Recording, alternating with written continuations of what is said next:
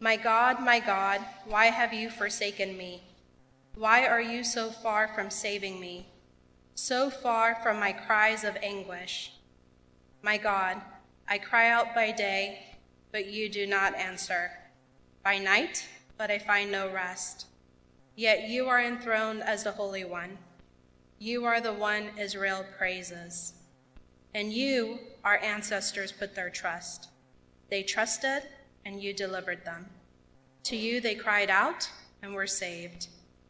In you they trusted, and were not put to shame. But I am a worm and not a man, scorned by everyone, despised by the people. All who see me mock me. They hurl insults, shaking their heads. He trusts in the Lord, they say. Let the Lord rescue him.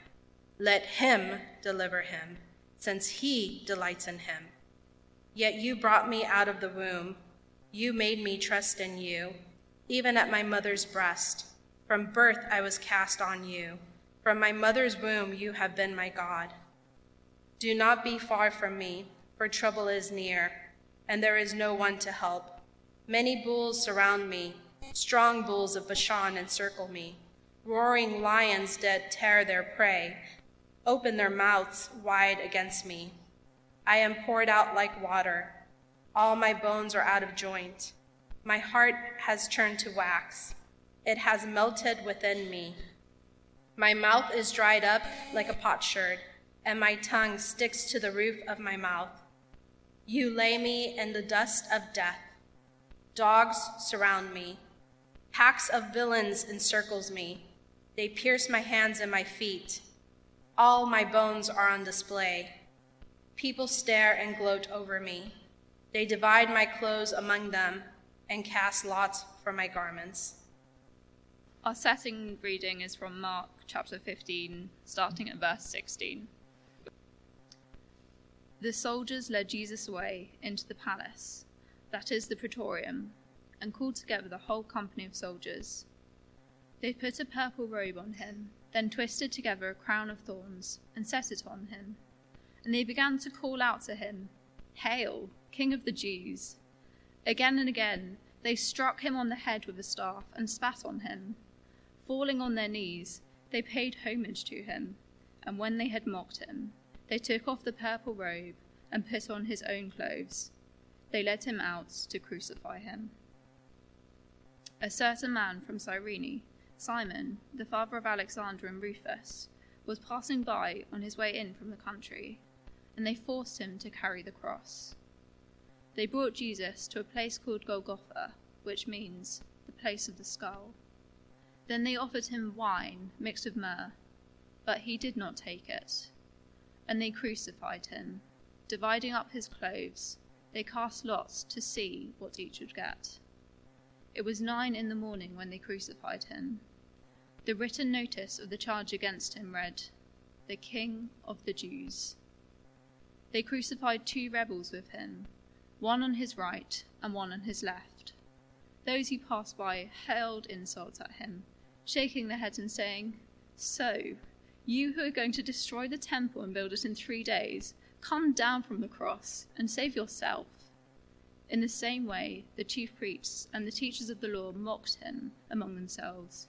"He saved others," they said, "but he can't save himself. Let this Messiah, this King of Israel, come down from the cross, that we may see and believe." Those crucified with him also heaped insults on him. At noon, darkness came over the whole land until 3 p.m. And at 3 p.m, Jesus cried out in a loud voice, "Eli, Eli, lama sabachthani," which means, my God, why have you forsaken me?" When some of those standing near heard this, they said, "Listen, he's calling Elijah." Someone ran, filled a sponge with wine vinegar, put it on a staff, and offered it to Jesus to drink. "Now leave him alone. Let's see if Elijah comes to take him down," he said. With a loud cry, Jesus breathed his last. The curtain of the temple was torn in 2, from top to bottom. And when the centurion, who stood there in front of Jesus, saw how he died, he said, "Surely this man was the Son of God." Some women were watching from a distance. Among them were Mary Magdalene, Mary the mother of James the younger and of Joseph, and Salome. In Galilee these women had followed him and cared for his needs. Many other women who had come up with him to Jerusalem were also there. This is the word of the Lord.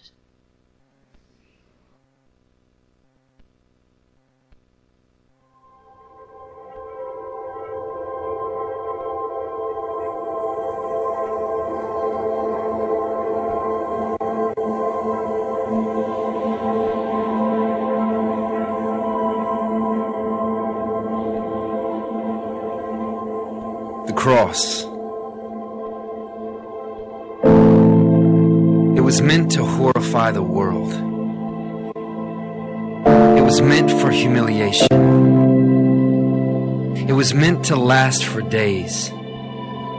It was meant for slow asphyxiation. It was meant to prolong torture. It was the Roman soldier's job. It was meant to be used by Caesar, but instead, it was used by God. It was meant to stop a movement, but instead, it became the way. It was meant to act on fear, but instead, it awakened faith. It was meant to be vicious and violent, but instead, it became our peace. It was meant to uproot hope, but instead, it became the seed. It was meant to punish captives, but instead, it unleashed freedom. It was meant to build up Rome, but instead, it built God's kingdom. It was meant to discourage rebels. It was meant to stop insurrection. It was meant to put down Jesus, but instead, it set up his resurrection. It was meant to jeer and mock him, but instead it was his glory. It was meant to erase a chapter, but instead it became the story. It was meant to hold up convicts, but instead it raised up a king. It was meant to shut our mouth, but instead it's why we sing.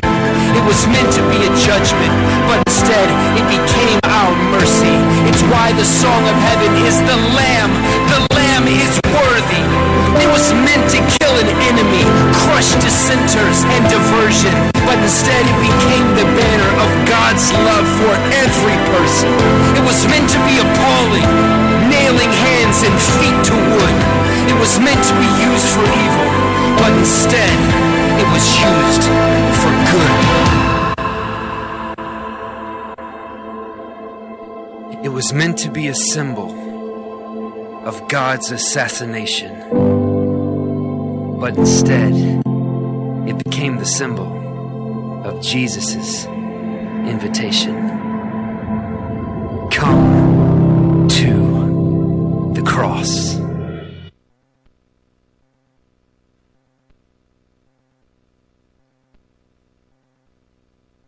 There's the invitation. Come to the cross. Building up towards Good Friday, and we had read for us from Mark's Gospel, Mark's account of the crucifixion. He invites us to come to the cross. I've done that many, many times. I'm so used to these events that I wanted them to hit home. I wanted them to hit home for me, wanted to hit home for you. So I looked at various videos, and a number of them graphically portray what Mark describes here. And I'll be honest with you, I couldn't bear to watch them. And I couldn't possibly think that I could show them to you. So horrific were they. It is brutal. But Mark in these words wants us to think and to see. He slows down the narrative. So what do you see as we come together to see the cross? One level, if you were walking past the events in Jerusalem, you'd have seen events like this before. It was not uncommon for people to be crucified publicly as a warning against others committing serious offenses. And as you walk past, you'd assume, here's a criminal being executed for a crime. There's no doubt what was meant to happen. The religious and the Roman authorities regarded Jesus as a threat, a nuisance, and they were determined to snuff him out. What do you see? And what does Mark want us to see? He describes the events, but the way he describes them draws our attention to what is really going on, and to two crucial themes which actually run all the way through Mark's Gospel. The question of identity, who is this who hangs on the cross? And the question of purpose, what's really going on here? Identity. Con man or king? Mark's Gospel, from the very beginning, draws attention to the identity of Jesus, the beginning of the good news about Jesus the Messiah, the Son of God. And then the events that Jesus controls, these remarkable miracles, they're raising the question, who is this? In that famous moment when the storm was raging, and with just a word, Jesus says, "Peace, be still." And the disciples say, "Wow, who is this? Even the winds and the waves obey him." And after his disciples have been following him for a number of months, maybe a couple of years, he turns to them on one occasion and says, who do the people say that I am? And they say, well, some say John the Baptist, come up from the dead. Others say you're one of the prophets. And he says, crucial question. You'll never be asked a more important question than this. What about you? Who do you say I am? And Peter says, you're the Christ. You're God's king. And then as we've been following these dramatic chapters, we saw Jesus on a donkey riding in Jerusalem, but very un-king-like form of transport. This is hardly a golden carriage. But the crowds line the street. They hail him as the king. Is that who he is? And that becomes the issue in the trial. Because, of course, if he is the Christ, he's claiming to be the divine Son of God, claiming to forgive sins, the religious authorities regarded him as an absolute threat, a heretic. And if he's the king, well, isn't there another king in Jerusalem, King Herod? And King Herod is just a puppet king, the ultimate king, surely the emperor. Surely this is not only a religious threat, but a political threat. And so the key issue in the trial is, who is he? Before Pilate, chapter 14, verse 61, are you the Messiah, the Son of the Blessed One? You said it. Before the religious leaders, the Sanhedrin, 15, verse 2, are you the King of the Jews? And then Pilate coming out before the people, what do you want me to do with the one you call the King of the Jews? Again, that title, Mark is drawing to our attention again and again. What do you want me to do with the King of the Jews? Crucify! They shouted. And so we come to the section we're looking at today. The soldiers lead him into the palace.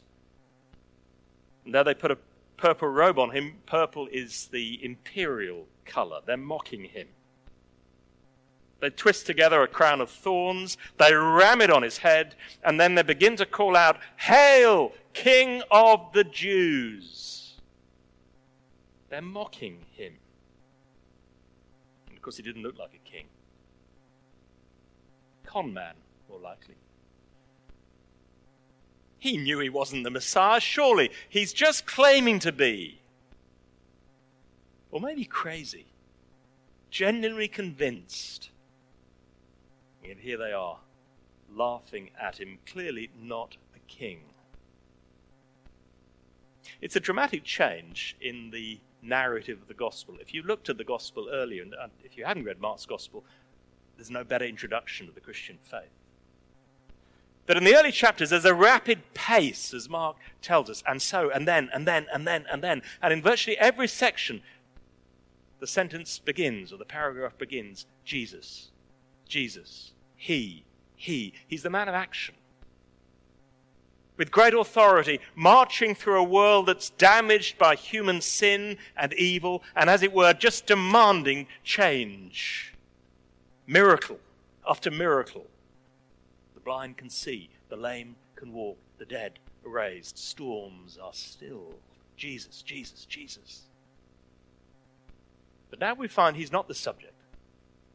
He's not the man of action at all. Beginning of the chapter, verse 1, we read that they bound Jesus and led him away. Just imagine him trussed up like a piece of meat.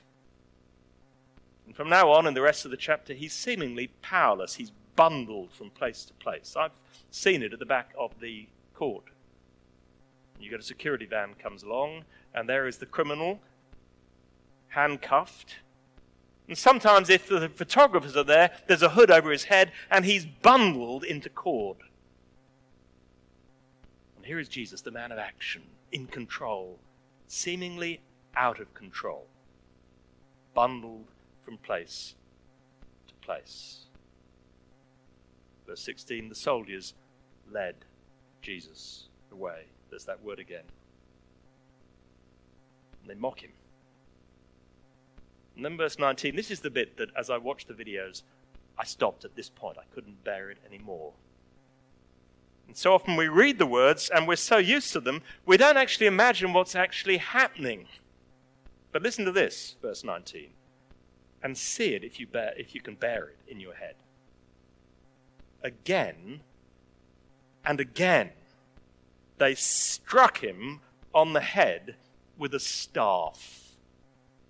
Think of a club. Not just on the body, that would be bad enough, but on the head again and again. And if that is not enough, we then read, they spat on him. And then they fall on their knees and they pay homage in mock adoration. Not enough to spit on him, you've got to keep laughing. And then they take off the purple robe, they finish with that joke. They give him back his other clothes. And then, notice that word again at the end of verse 20, they led him out to crucify him. And I'm thinking, do something, Jesus. Do something. This is the man who just flicks his fingers and things happen. But he does nothing. And then the man, Simon of Cyrene, carries his cross and he arrives at Golgotha, the place of the skull. They offer him wine and myrrh. That would have been common practice. Alcohol to dull the pain, but he refuses. And then they crucified him. But by this stage, he may well be completely naked or just with a loincloth. And the soldiers who've been enjoying, laughing at him, they're finished with him. Their job is done now. They're not interested in Jesus anymore. There's just one valuable thing left, his clothes. And maybe they'll get a little bonus out of it. And so they cast lots to see who'll get his clothes. And then as he hangs on the cross, the mocking continues. It even intensifies as one after the other come and have a good jeer. This was the one who claimed to be the king to the passers-by, quoting and picking up and using to taunt him some words that he had used.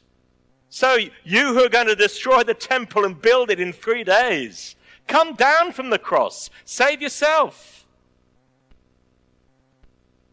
And the religious leaders, not enough to have passed sentence on him, they've got to see it's actually being carried out. And so they came and mocked him. He saved others. Can't save himself. And the two criminals, the rebels on either side of him, they also heaped insults on him. And I want to say something, Jesus. He said so much. He's always got just the right word to say. And on previous occasions in the Gospels, when people come and try and trip him up with some clever word, he's always got just the right thing to say. now he says nothing. Who is he? Con man? It's looking like it. Or crazy man, sadly deluded into thinking he really is the king. It's looking like it. King, it's certainly not looking like that. So at one level, it's not surprising that most of his fellow Jewish contemporaries, knowing that he died on the cross, concluded he couldn't have been God's Messiah. Muslims, you may know, honor Jesus as a prophet, a very great prophet. But they reject any sense that he might be the divine Son of God. But even as a prophet, they conclude that God would never have allowed him to die like this. So Muslims don't believe Jesus actually died. Unthinkable. The prophet, such a great prophet, could die in this way, let alone the divine Son of God, the King. And to contemporary skeptics, you worship him who dies in shame on a cross. So what do you see? But Mark has framed this horrific account in such a way that we're meant to see something else. On 3 occasions, Jesus has predicted that he must suffer and die. The first occasion was when Peter says, "You are the Christ." And then straight away, Mark tells us, he then began to teach that the Son of Man, as Jesus, must suffer, be rejected, be killed, and on the third day rise again. 3 times he makes that precise prediction. And then finally he gets to the Garden of Gethsemane just before he's arrested. And do you remember, we saw it a few weeks ago, he's agonized. He knows what is the call of his heavenly Father. He said, "Lord, if it's possible, take this cup from me. But not my will, but yours be done." Shortly afterwards, he was arrested. The disciples are horrified, but he says these words, "The scriptures must be fulfilled." Which scriptures? Or multiple scriptures. But surely one is very clearly in mind. Isaiah chapter 53, which speaks about the coming servant, God's king who will suffer and die. As Mark describes these details, surely he has this verse in mind, Isaiah 53 verse 7. He was oppressed and afflicted, yet he did not open his mouth. He was led like a lamb to the slaughter, and as a sheep before its shearers is silent, so he did not open his mouth. Do something, Jesus. But he didn't, because he was obeying the will of his heavenly Father, and so he was led like a lamb to the slaughter. Say something, Jesus. But he didn't, because he was fulfilling what Isaiah the prophet said. He was oppressed and afflicted, yet he did not open his mouth.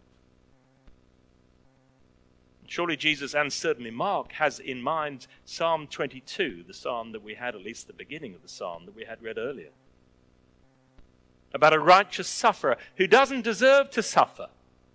And yet, verse 7, all who see me mock me. They hurl insults. Or verse 18, they divide my clothes among them and cast lots for my garment. This is not a con man. This is not a crazy man.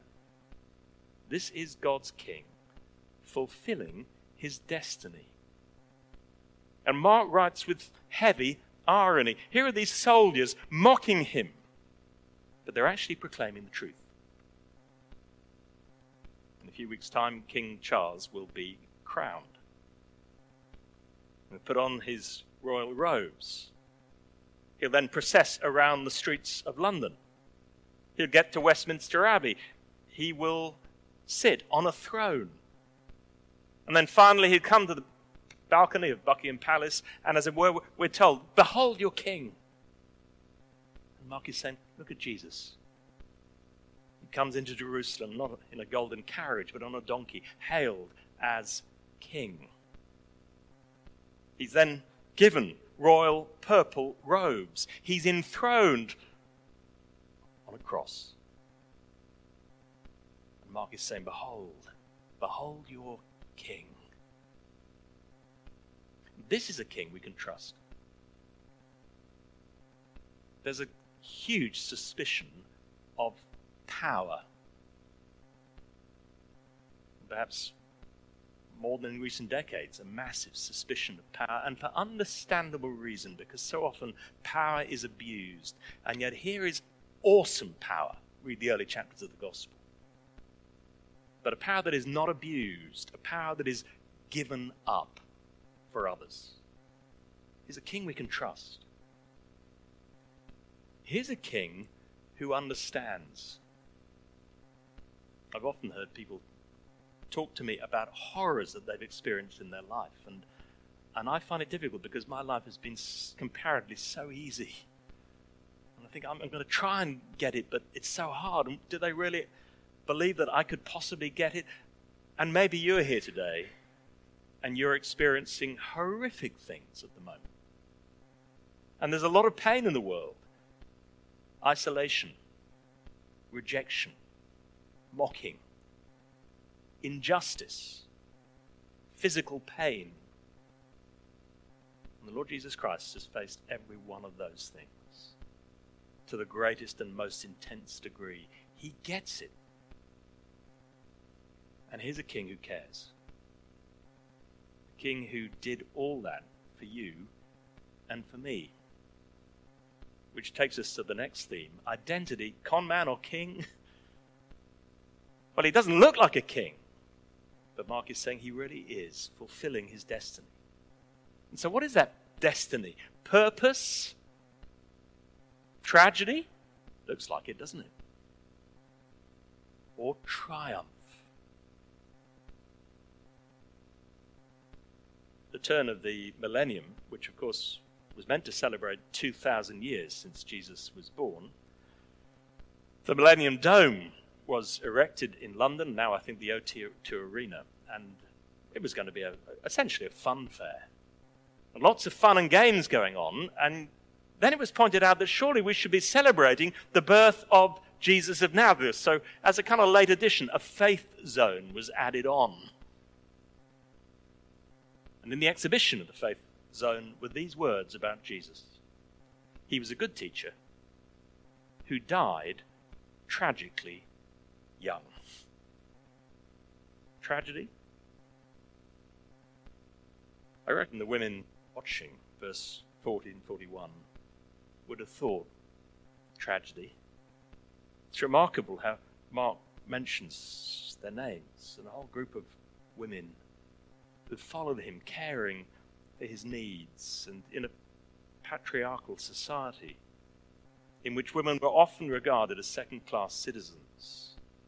This was remarkable. He was a man who loved them, honored them, respected them. They trusted him, they loved him, they served him, and now he was dying. Tragedy? But this was meant to be.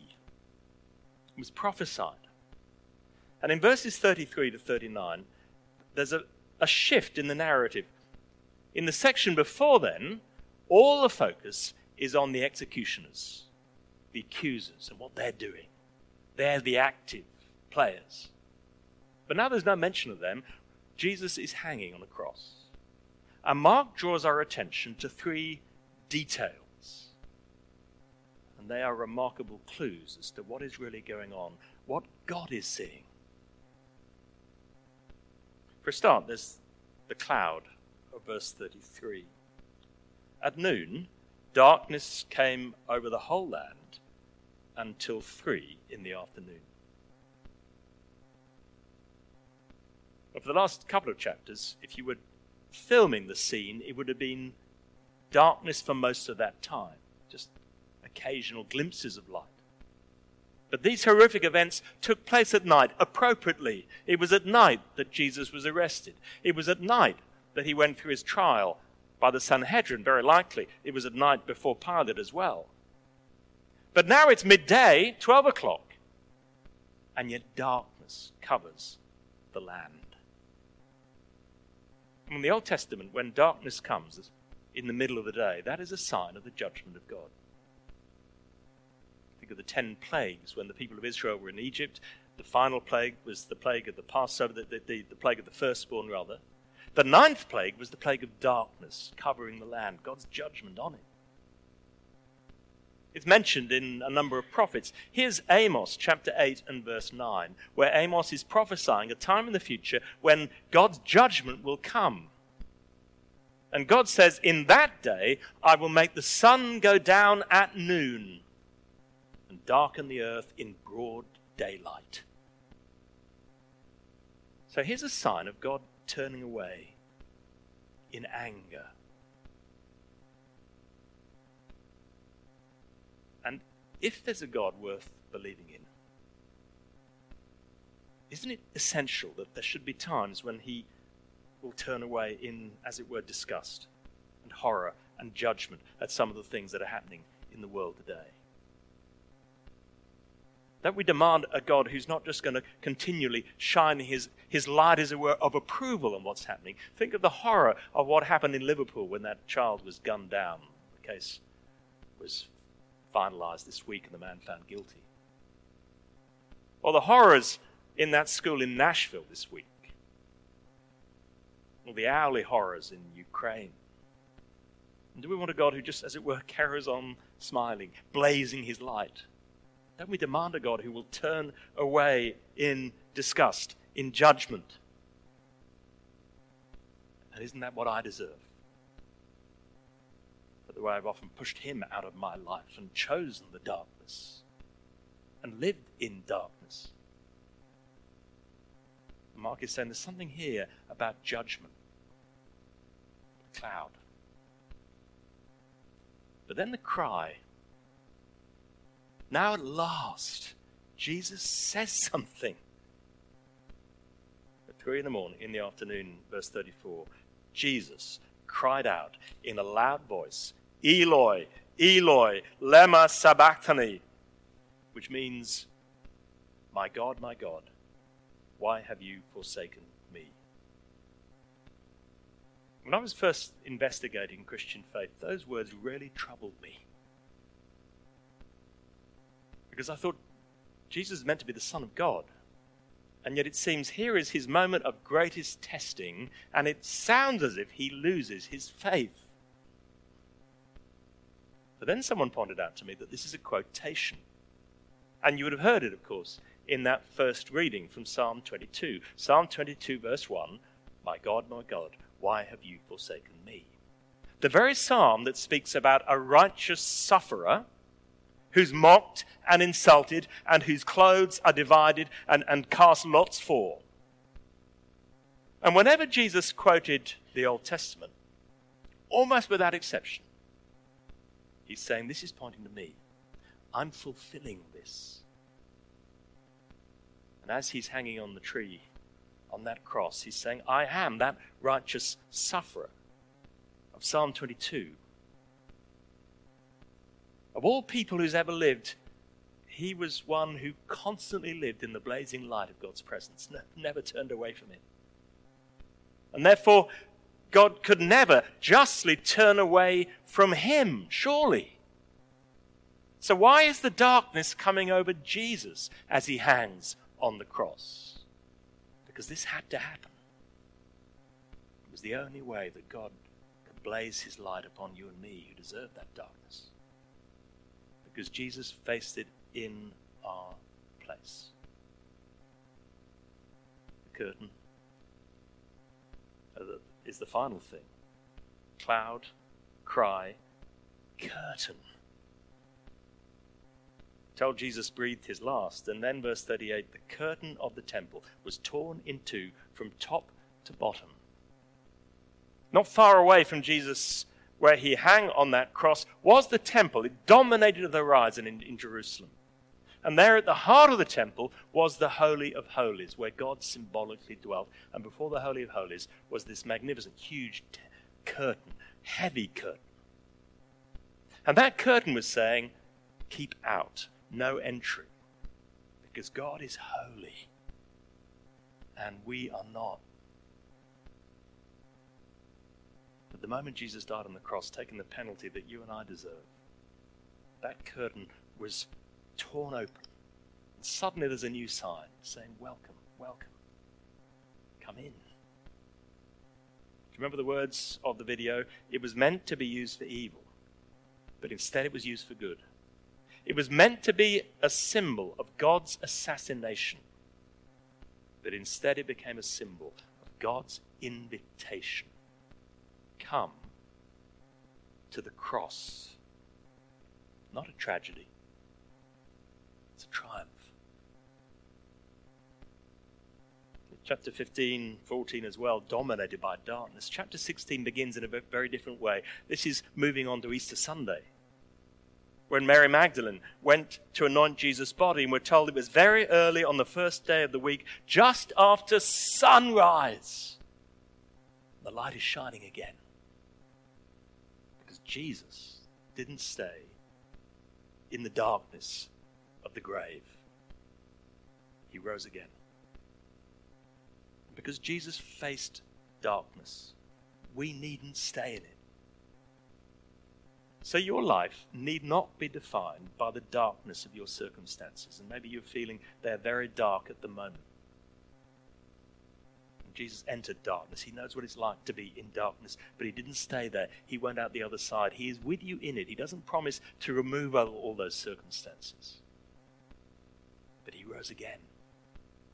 And his resurrection is the guarantee that one day all the darkness, all the sin, all the suffering of the world will be finished with.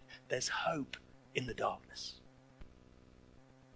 Not only need we not be defined by the darkness of our circumstances, we need not be crushed by the darkness of our sins. Because the door's wide open.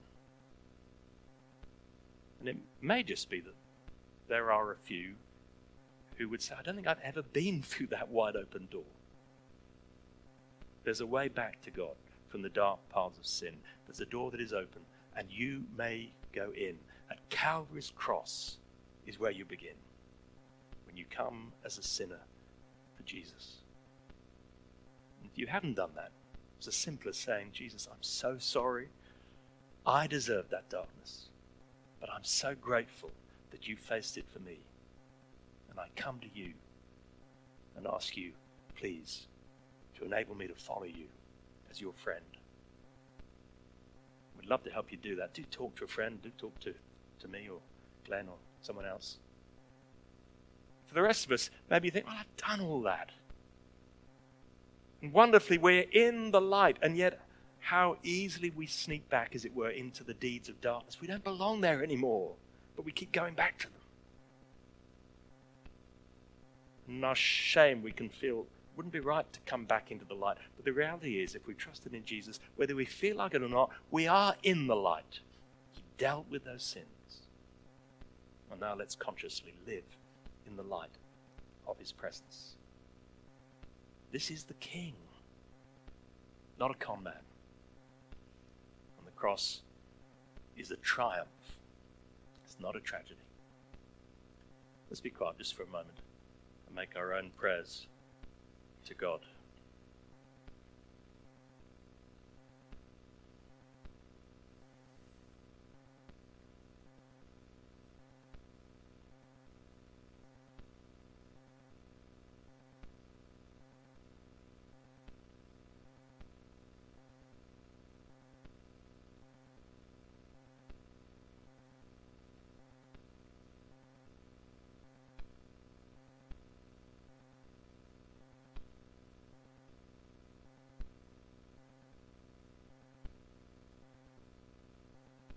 If there are any questions or concerns, things you want to pray with someone, do talk to a friend, do talk to one of us. Now let me close with a prayer.